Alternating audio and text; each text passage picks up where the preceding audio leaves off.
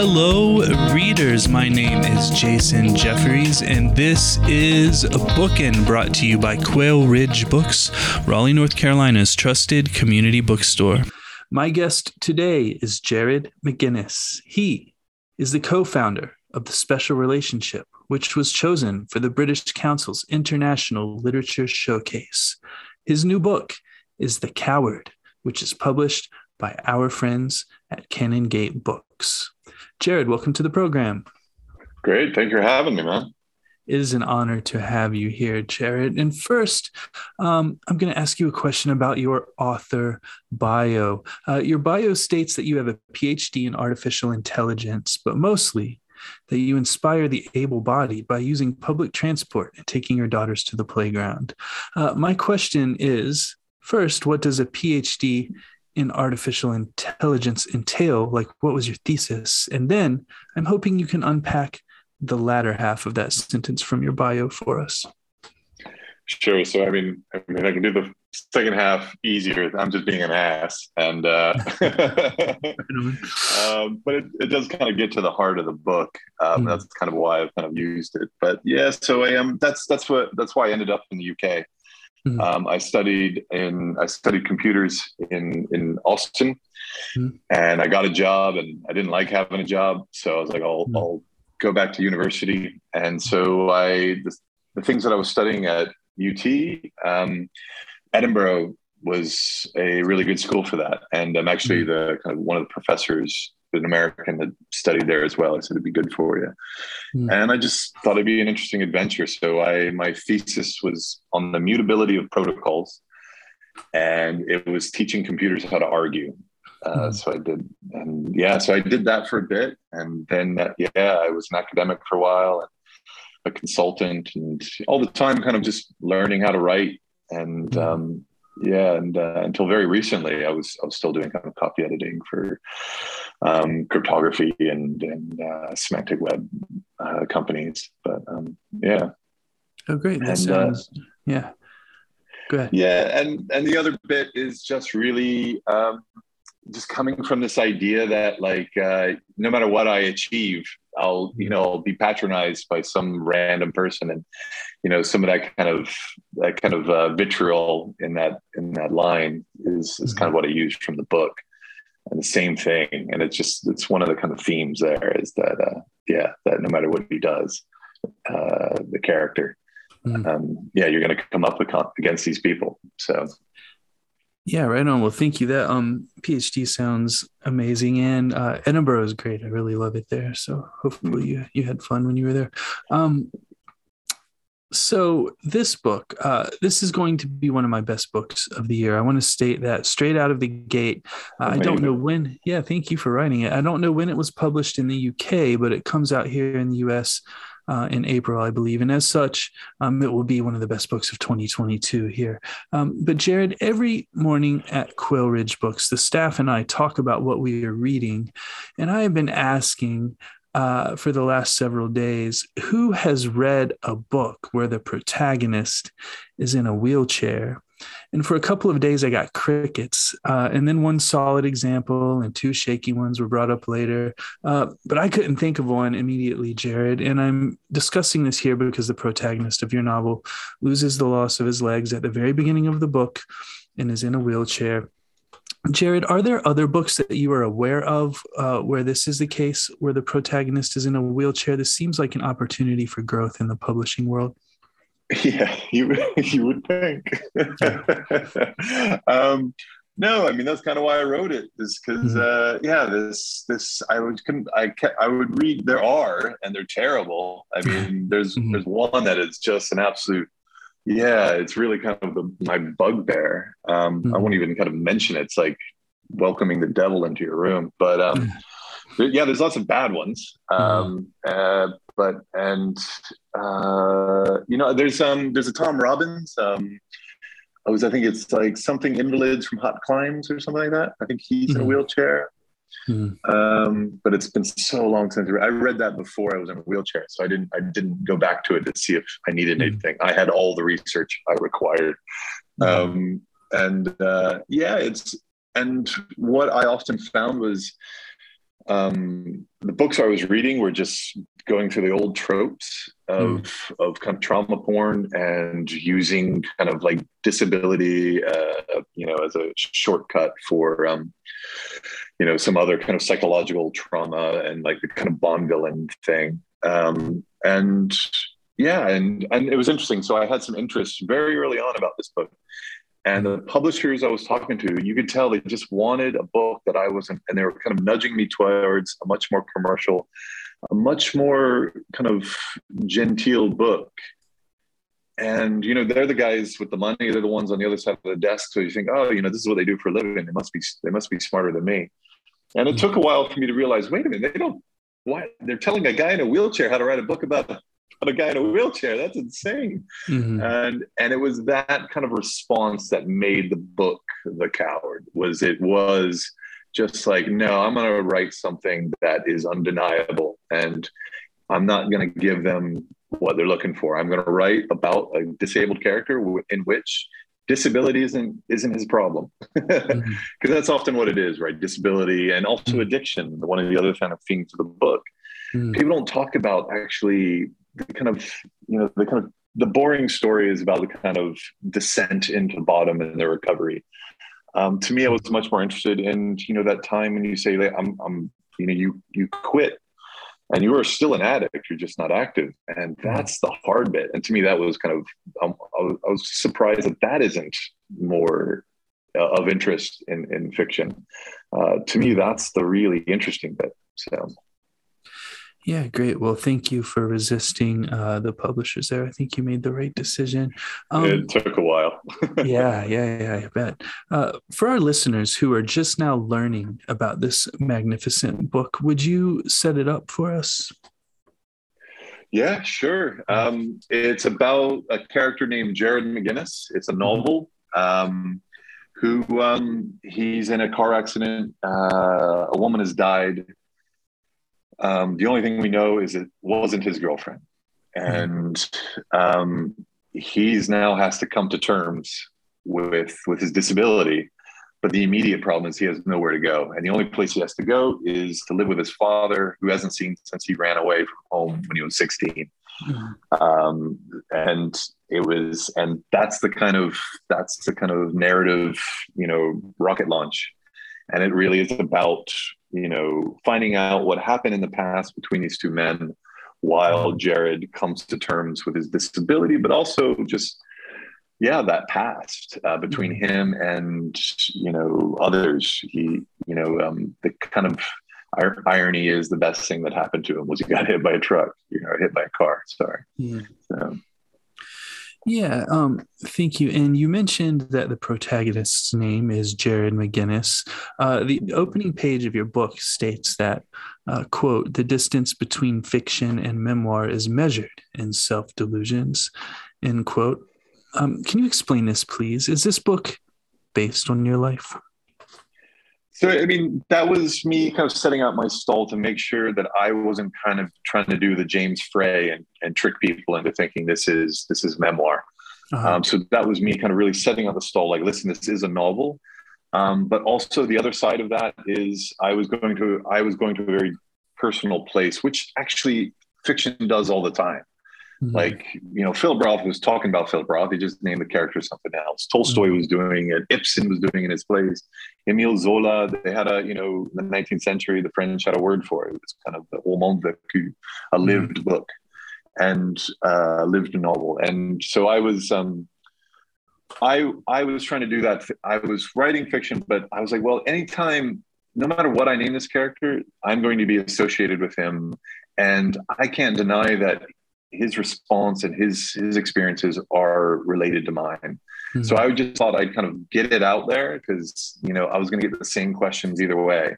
Just put it out there and make the reader do the work and make them like, oh, okay, all right, yeah, that's right. Fiction comes from a lived place. Okay, yeah, that's right. And then they just settle in. And that was really my purpose in that regard, is not to kind of hide behind fiction, but also not to fool anyone into thinking this is memoir. That's what I was trying to do. Yeah. Is your dad's name Jack? No. Yeah, well, I'm glad you brought up James Frey because, if he had just put fiction on the spine of his book instead of memoir, like he would never have had as many troubles as he did. But he would never have been published. That's what happened, right? Like he got, and there's reasons for that. It's not that great of a book. Yeah, anyone who read My Friend Leonard will know what those issues are. Well, thank you. I want to ask about a quote early on in the novel when Jared is still in the hospital and someone is speaking to him about his newfound physical situation. And that quote is, "A lot of guys try to pretend this isn't happening. They ignore everybody's good advice. But the quicker you get your head right, the quicker you can get back to normal." End quote. My questions about this are twofold. One, when people say things like this, do they really expect the person on the receiving end of the advice to be like, "Oh, yeah, you're right. What have I been thinking? I'll snap out of it right away." And second, what does the phrase "back to normal" mean in the context of the advice being given, that the quicker you get your head right, the quicker you'll be back to normal? Yeah. Okay. So, I mean, we can, I'll do again the second one first. Sure. I mean, so there's a repeating refrain about normal in the, in that first chapter, because this book is about the status quo. And I think you can survive any status quo. And it's the change in status quo. So if you're a child with alcoholic parents, you don't know that's weird. It's when, they get sober and your status quo has changed. That's when the real problems are. Like, you don't know how to access this relationship anymore.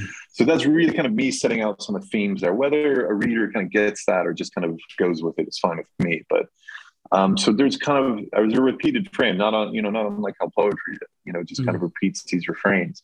So if somebody is kind of attuned to it, they'll pick up, yeah. And in particularly around, me kind of quoting the film Freaks. I'm really kind of pointing out, that idea of what is normality. And the thing is that it is normal to be in a wheelchair. I've been in a wheelchair for 20 years. It absolutely is normal. I don't think about it. And so that really is kind of setting up that frame. Like, that frame is there. That character there particularly is my Jiminy Cricket. In this frame, in the scene as it is, he's just saying this because he's got good intentions, and it is kind of like a summary of what you have, and he's saying it from experience. He's seen this over and over again. It's not a big deal, but he's able-bodied. Nobody wants to listen to that, and so that's really like it's. And also, Jared's mind frame is also from an able-bodied person. He is a disabled body with a able-bodied mindset. And that's the problem for him. And that's what I was kind of doing in that chapter.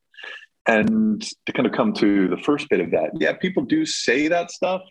And that's, sometimes it's well-intentioned.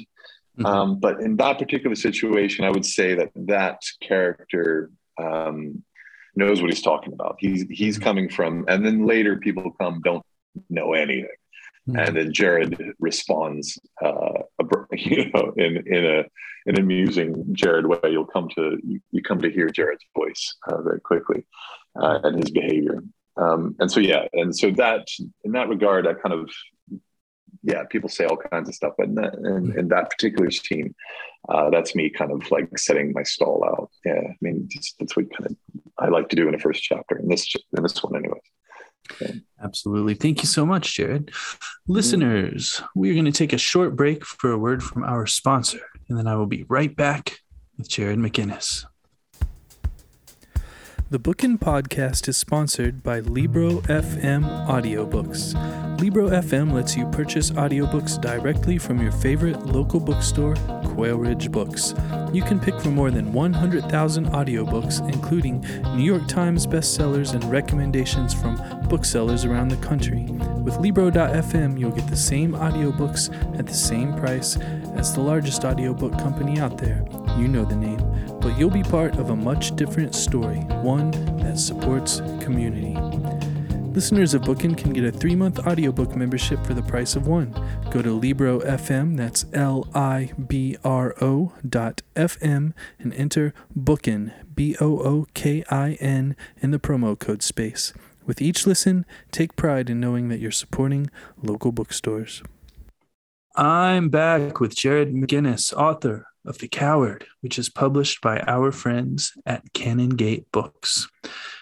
Jared, as you mentioned earlier, much of this book deals with Jared's broken relationship with his father, Jack, and then Jack's efforts to heal their broken relationship, which Jared is closed off to sometimes and open to sometimes to varying degrees.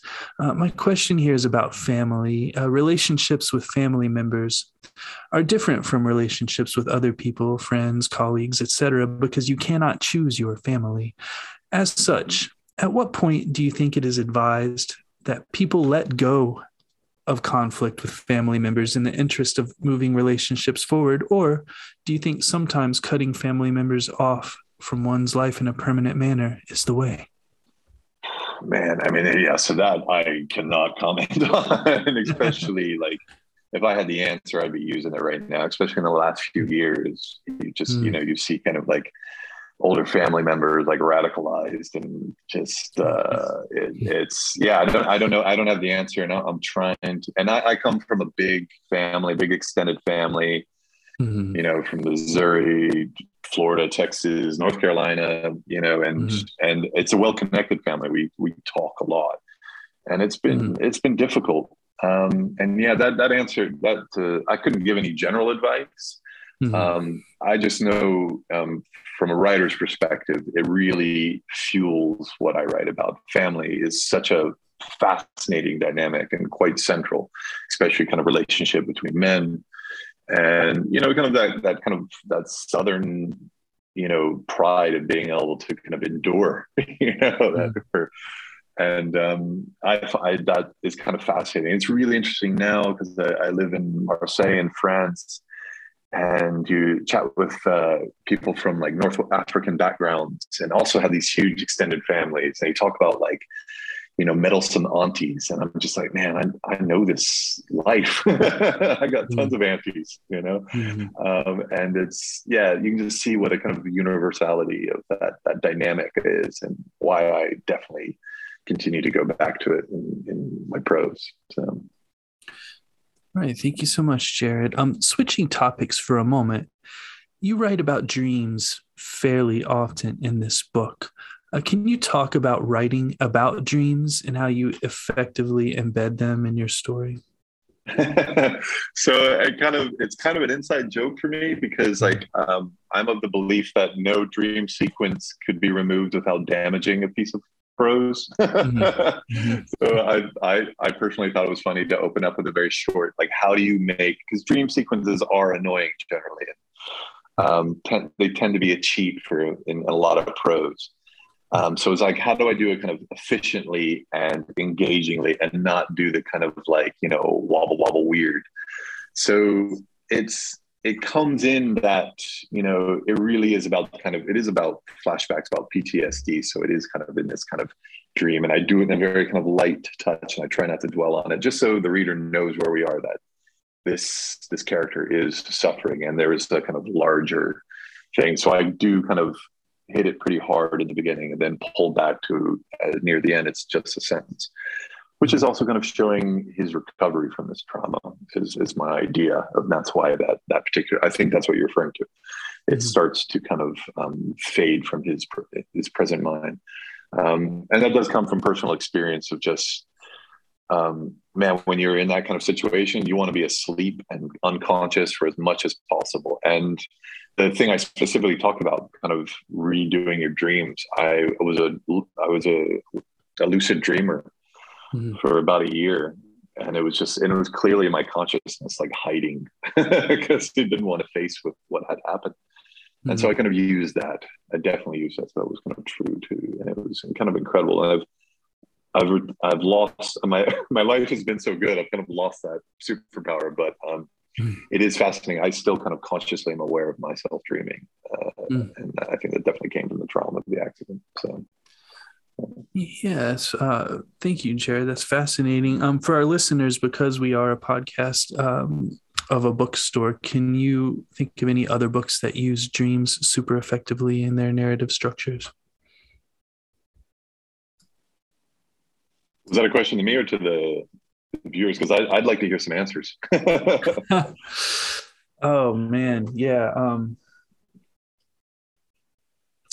The only thing that comes to mind for me right now is Ulysses, where there's a sequence where the character is where Stephen Dedalus is trying to determine how someone who is blind dreams, which isn't exactly what I'm looking for, but that's the thing that's at the top of my head for some reason. I can't. I mean, it really.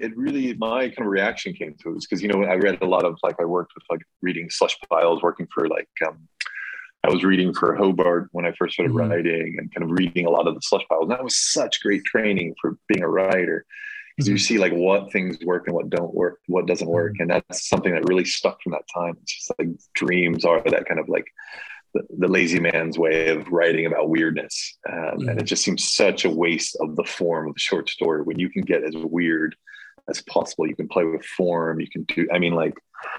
Bartholomew, these are just all fever dreams, but he never cheapens it. He puts it as this is reality. And Wells Tower, all these guys who do these kind of amazing, fantastical stories, but keep it in there. So yeah. Mm-hmm. Yeah, for sure.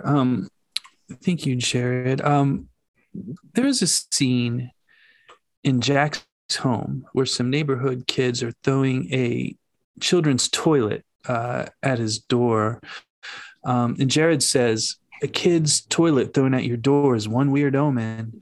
My question, Jared, is what does that particular omen portend? Why does Jared think it's a weird omen? I mean, it works in the scene because it's his bizarreness and weirdness. And I wanted to leaven the scene of him coming home to his childhood home. Mm-hmm. And so to me, that was just immediately working there. But I mean, again, I started short stories. That's where I started. It's still my first love. Mm-hmm. And the kind of, for me, why I love short stories is they're always, each sentence is doing the job of three things. There's something else going on. And so I love that density. The prose that I love most is when that density is there. And it's also unseen. I wanted to write a book that people could read once, twice, three times. But to do that, you got to write something that they'll read once. And a lot of times literary fiction forgets that. And so I was very keen on that. So for me, the scene works there, but also, I mean, there's this idea that Jared's come to his childhood home. The mistakes, the traumas that happened in his childhood are coming hard and fast, like a bunch of misbehaving kids, throwing the door at Jack's house. So, I mean, that's there, but again, whether you get into that or not, I think it works in the kind of scene. And that's often the scene I read, because I think it really kind of opens up what the story is going to be about from that point. So. Thank you, Jared. I want to ask you another writerly question, and you sort of alluded to this when we were speaking about dreams earlier. There is a lot of retrospect in this novel where Jared will look back upon his teenage years and think, back then I thought this, but now I see that what was really happening was this. I have seen memoirs incorporate this technique, but not many novels. Why did you put these retrospective thoughts into Jared's head, and what do they tell us about his character? Yeah, so I mean, so the structure is it is really kind of Jared looking back at this period in his life while he was looking back at that period of his life, so there's kind of this layer. And I did read lots of memoir to try to understand, why do people read memoir? It wasn't a form that I was really particularly interested in. But I did read a lot, how do I steal techniques? How do I put that kind of, that kind of dialogue between former selves that memoir does do. And I think this is why people write them. And I think that's why people read them. And so again, it was much stronger. And then through the editing process with my amazing editor, she really understood to kind of pull that back. And again, just do a light brush of that to kind of remember. And that's what it is. It's really Jared interrogating past Jared, who was at a point in his life, the trauma of the accident, who was forced to interrogate his life as a child and what led to that accident. And so that's what that's doing there. Because structure was a real difficult thing to get right, because you were immediately annoying the reader by jumping between time frames. And so you need to cast that spell and let them, sufficiently so you can do the work that you want to write, the book you want to write. I don't want to have something simple. It always had this structure. And so I was trying to how to do that effectively. And that was probably the hardest thing to get right. And I will never write in Word again, because you do not want to be moving chapters around in Word. Yeah, that can go on forever. It's painful. Yeah, right on. Well, I'm going to take a bit of a left turn here before we and step away from your book, and then we'll jump right back into it. But I didn't realize you were in France. Do you have any thoughts on France's president's call with Vladimir Putin that was in the news yesterday, or have you paid attention to that narrative? This is kind of the amazing thing of kind of being a serial immigrant, because I moved to the UK, and then we recently moved to France, and you're just kind of separated, and I quite like that separation. Now it's even more stark because my French is very, I've been here a year. We actually hadn't been to Marseille before we moved there, so we just kind of picked the place randomly, and so there is this great real separation, and that's kind of wonderful and horrible at the same time, because I do other community-based art projects around literature, and I taught kids at schools creative writing, and I kind of miss that. But the other side effect is I'm not doom scrolling, because it's a lot of work for me to read French, and it's hard not to go down into a very dark hole when you see World War III starting. Right. I'm a lover of history as well, and so you just kind of like the resonances really kind of are troublesome, and Yeah, well, thank you for that. Let's now turn right again and jump back into your book. So we haven't talked about the character of Sarah, a fantastic character, a great character. I'm hoping that you can introduce our listeners to Sarah, but also I asked you earlier if your father's name was Jack, and I did happen to notice that the attribution for your author photo is Sarah McGinnis. Can you tell our listeners about Sarah?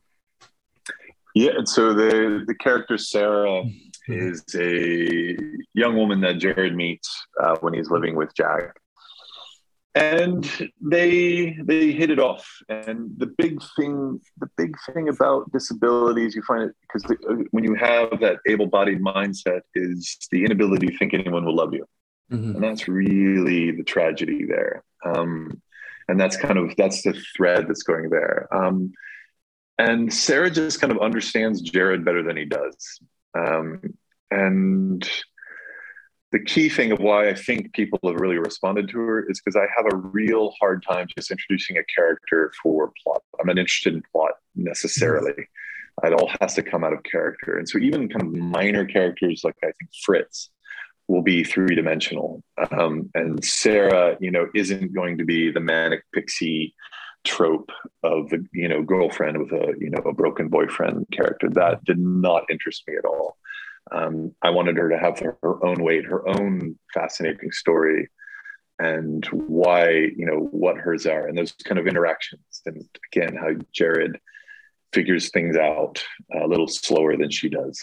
And again, that's that dramatic irony of characters that fiction does so well. But yeah, and she's brilliant. Yeah, she gets some of the good lines. Yeah, absolutely. Another relatively minor character who I was sort of fascinated with was Bruce. And Jared in the novel does not like working. There's a job he has in sort of a health food store where he kind of starts drinking beer while he's ringing folks up. And then there's an Italian restaurant that he ghosts on earlier in his life. Why does Jared respond to Bruce? Why is Bruce someone that he does enjoy working for? I mean, I think That's a really interesting story, because Bruce again kind of comes in at a particular time in Jared's kind of life, and I mean, immediately it's that kind of, he recognizes another misfit, mm-hmm. and he comes at the right time, so Jared isn't an ass to him, mm-hmm. and and the real thing is that Bruce doesn't care about the wheelchair, doesn't even enter into his calculation. And so it's an immediately appeal for him. He doesn't have to defend. He doesn't have to talk about it. And Jared is particularly keen on that at that particular stage. So that's why the kind of like logistically why, he gets into it, and it shows that Jared is kind of starting to learn how to not run away all the time, because that's really why his misbehavior is there. He's always running away, and now he can't. So. Yeah, right. Well, thank you, Jared. Well, there's so much more to talk about here, but our time for the podcast is limited. Again, this will be one of my best books of the year. But I did want to ask you in closing a question about memory. Jack, when recounting moments from their past to Jared, often misremembers things. And much later in your novel, than the passages we have been discussing, there is a quote that reads, "Over the years, the stories we tell ourselves change. They have to. Who wants to live as a foil or a minor character in their own life's story?" End quote. Can you tell us about the shifting narrative of memory and the resulting self-mythologizing that you were alluding to here? What does the tendency to do this say about people in general, and more specifically, what does it say about Jack in this novel, The Coward? So, I mean, it's a central theme. So just you've nailed it on the head again. It's incredible. So this is a central theme to the story, about the stories we tell ourselves about ourselves. We create mythology. I'm very interested in the stories that we tell ourselves. Like, why is it that we pull out this anecdote? Why does our family tell us this story about you growing up? And that's really what it's about. And the fact that they're so unreliable. And so Jared's stories are also unreliable, but he just has the mic. And that's why, like, we see, we explicitly kind of call some out. And there are some things to show that Jared might not be remembering it exactly the way he said, right? And there's some interactions with his brother, Patrick. And so that's really what it's about. It's about stories. And so when we flash back to the past, to me, in my head, those are actually Jared rethinking about those moments. So it doesn't, like, the camera doesn't actually go back to the past. It's in Jared. These things are happening in Jared's head. It's all the same timeline. It's kind of thinking about back that. And that's exactly it. Jack has made a story that he needs to understand what happened to the relationship. And Jared did the same thing. And the tension comes from that mismatch. And that's really where they're working together, is to try to get a story that gels and that they can live with. And to me, that is family. That is humanity. That is the pain of being a conscious human being with feelings. And that's why I write about it. It just fascinates me. And it still does. It still does as I start to think about book 2. It's there again. Yeah. Excellent. Well, thank you, Jared. And thank you for writing this wonderful book. I'm going to be putting a copy of this book into everyone's hands here in Quail Ridge Books and any other bookstore I may be visiting.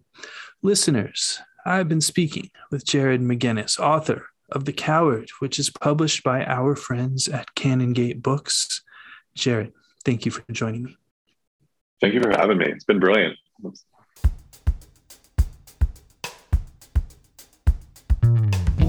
Once again, I would like to thank Jared McGinnis for joining us. Copies of The Coward can be ordered from www.quailridgebooks.com, free shipping. I would also like to thank our sponsor, Libro FM Audiobooks. Please navigate over to libro.fm and enter the promo code BOOKIN, that's BOOKIN, in the promo code space to get one free audiobook and support your favorite local independent bookstore in the process. My name is Jason Jeffries, and this has been Bookin'.